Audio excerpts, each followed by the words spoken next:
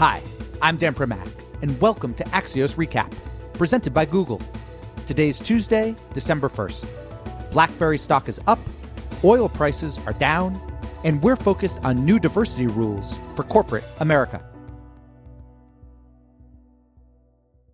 Earlier today, the NASDAQ said that it's asked federal regulators to approve new listing rules that would require its companies to regularly report on the demographic diversity of their boards of directors and also comply with new board diversity requirements. Here's how it would work. NASDAQ-listed companies would have 1 year to begin reporting on their board diversity, including things like self-identified gender, race, and sexual orientation. Those companies then would have 2 years to make sure they have at least one woman plus one quote-unquote diverse director, while larger companies would have a bit more time. If any of the NASDAQ's 3,000 plus companies fail to meet these requirements by the deadline, they could face delisting. Well, again, assuming the Securities and Exchange Commission signs off on the plan. The basic idea here is that more diverse boards can lead to better corporate governance and sometimes even better financial performance. And NASDAQ is not alone here. Its effort is kind of reminiscent of recent regulations put into place in California, whereby listed companies there are required to have more gender and underrepresented minority representation on their boards of directors. Plus, it's also a bit reminiscent of what Goldman Sachs just did, saying that they will only help companies go public if those companies have at least one woman or underrepresented minority director. So we want to go deeper with NASDAQ Senior Vice President Jeff Thomas to better understand why NASDAQ is enacting this policy and the internal discussions that led to it. That conversation in 15 seconds. We're joined now by Jeff Thomas, a Senior Vice President in NASDAQ's Corporate Services Unit. Let's start with the history here. When did you first consider this initiative and why? Well, Dan, 2020 has been an unprecedented year in so many ways. But really, with the rise of the whole greater focus on social justice and racial equality, that's really what kickstarted the conversation here at NASDAQ. Our goal with this proposal is to provide a transparent framework for NASDAQ-listed companies to present their board composition and diversity philosophy to all stakeholders. And we believe that this listing rule is one step in a broader journey to achieve inclusive representation across corporate America. Do you have a sense right now of the companies that are listed on NASDAQ, how many would not be in compliance at the moment? That's really one of the big problems, Dan, is we don't have the disclosure framework to know that. Through our best reading of publicly available data, we believe that the supermajority of NASDAQ-listed companies have at least one diverse director on their board. But frankly, we don't know because there's not been a national disclosure framework for this type of data. What's the argument for why NASDAQ should be in this role as opposed to a government authority? Stock exchanges are uniquely positioned to promote more transparent and efficient capital markets that generate long-term value. It's our mandate to create a fair and transparent marketplace for both companies and investors. And although there's been some legislative action from some state governance, we believe this proposal will help accelerate progress by providing a national framework for companies to disclose their diversity initiatives, increasing the amount of available information, and making it easier for investors to evaluate the companies on our market. Why boards of directors and not, say, C-suite management? Since C-suite management generally actually has more influence over what happens at a company.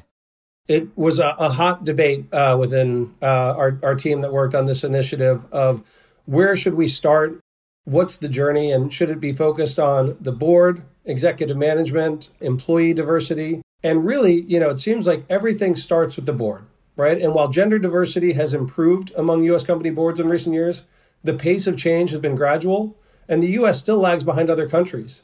Progress towards bringing other underrepresented minorities into the boardroom has been even slower. What have you learned, good or bad, from the California example? When we look at the California laws, we generally agree with the same principles, but some of the feedback we heard as we were gathering information from stakeholders was that sometimes the timelines are a little bit too aggressive. Making changes on the board of directors is a pretty serious matter. Companies need to have access to great candidates. And so that's why we're also announcing a partnership with Equilar to help our listed companies have access to great candidates from diverse backgrounds to help meet these new requirements. Part of your announcement this morning said that if companies do not comply by the end of the transition period, they could be delisted. How will you make the decision, and why put the could in there? Why not just say you'll be delisted? The approach we took was a comply or explain. And so if they meet the requirements, no issues. If they don't meet the requirements, then they simply have to explain why it was a challenge for them to do so. The only case where a company would be delisted is if they choose not to comply or explain. What if the explanation is just, yeah, we looked for folks and we didn't find them? We think that, again, the major focus here is on a disclosure framework. And so we think that the company's stakeholders, whether it's their investors, their employees, or their customers, should have access to that information. And if that's their explanation, then the market can judge if that's an appropriate policy. So you're saying that would be a public explanation, not just one given to NASDAQ, one that would be somehow publicized in some way? That's right. It's all public disclosure. And so really that's what we're looking for here is a national framework for this type of disclosure. Is that part of your legal workaround? Because I know there are some folks out there, some pundits out there who suggest that were you to say require that a company have certain racial or gender diversity on the board and be delisted if they do not, that could run afoul of the Constitution. Well, I know that the California laws have been challenged in the courts, and to date, they've all been upheld. NASDAQ, again, as a self-regulatory organization, has the obligation to review our corporate governance standards and enforce whatever standards we deem are appropriate and those that are approved by the SEC. For example, earlier in the century, we came out with a rule that required that the majority of board members be independent. At the time, that was a controversial movement, and now today it's accepted as commonplace. So we think we're on kind of the same continuum, the same journey that we had with independent board members to make sure that we have good diversity among board members as well. Jeff, when you were designing this policy, what was the biggest, if not speed bump, what was the most contentious issue internally? Well, one of the really interesting topics is as you look to create more diversity on boards, the more underrepresented groups that you permit into that conversation, potentially you start to water it down and have less diversity.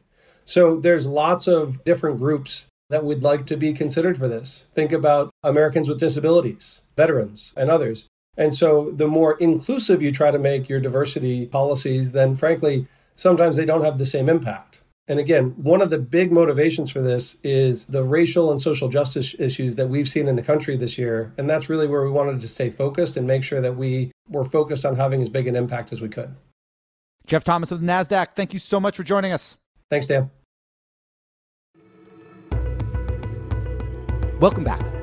What we're watching today is a bipartisan group of U.S. senators who proposed a $908 billion economic stimulus package in a last-ditch effort to get COVID relief passed in this Congress. Their proposal came just before House Speaker Pelosi and Treasury Secretary Mnuchin were scheduled to meet for the first time since before the election, and includes things like reauthorization of the PPP loan program for small businesses, funding for cities and states, and short-term liability protections from COVID-related lawsuits. It does not include any direct payments to U.S. taxpayers. So we asked Axios political reporter Elena Treen if this proposal has any chance of getting passed. There's a better chance now than there has been in several months. I mean, we've had this conversation on your podcast multiple times, and every time I've been super skeptical. The lawmakers and leaders on the Hill that I've spoken with say there's a very slim chance of any comprehensive bill. I think a lot of this is honestly riding on what Nancy Pelosi says. I think the White House is very eager, almost desperate, I'd argue, to get something done before he leaves. One last check on President Trump's box in the middle of all of this craziness about the election, still something legislatively to hold on to. But it's going to depend on whether they can really come to the middle here. To keep track of Elena's reporting on the stimulus negotiations, please be sure to sign up for Sneak Peek, Axios' political newsletter, which just expanded to 5 nights per week. Get it at signup.axios.com. Today, we're also watching shares of BlackBerry, which soared to a 17-year high. This is the Canadian company best known for those keyboarded mobile devices, but which has now become more of a security software business. And it's that new version of BlackBerry that led to today's pop, as the company signed a partnership with Amazon Web Services to develop and sell Ivy, which is the name for BlackBerry's smart vehicle platform. Finally, today is Giving Tuesday, which was originally launched in 2012 to promote charitable donations. The basic idea is if you spent money on Black Friday or on Cyber Monday, on yourself or on loved ones, perhaps you could also spend a bit on nonprofits that benefit others. And in 2020, it's needed more than ever So if you're able, please hop online and lend a hand. And we're done. Big thanks for listening. And to my producers, Tim Shovers and Naomi Shavin. Have a great National Pie Day. Cut a slice after you've given some money for Giving Tuesday. And we'll be back tomorrow with another Axios Recap.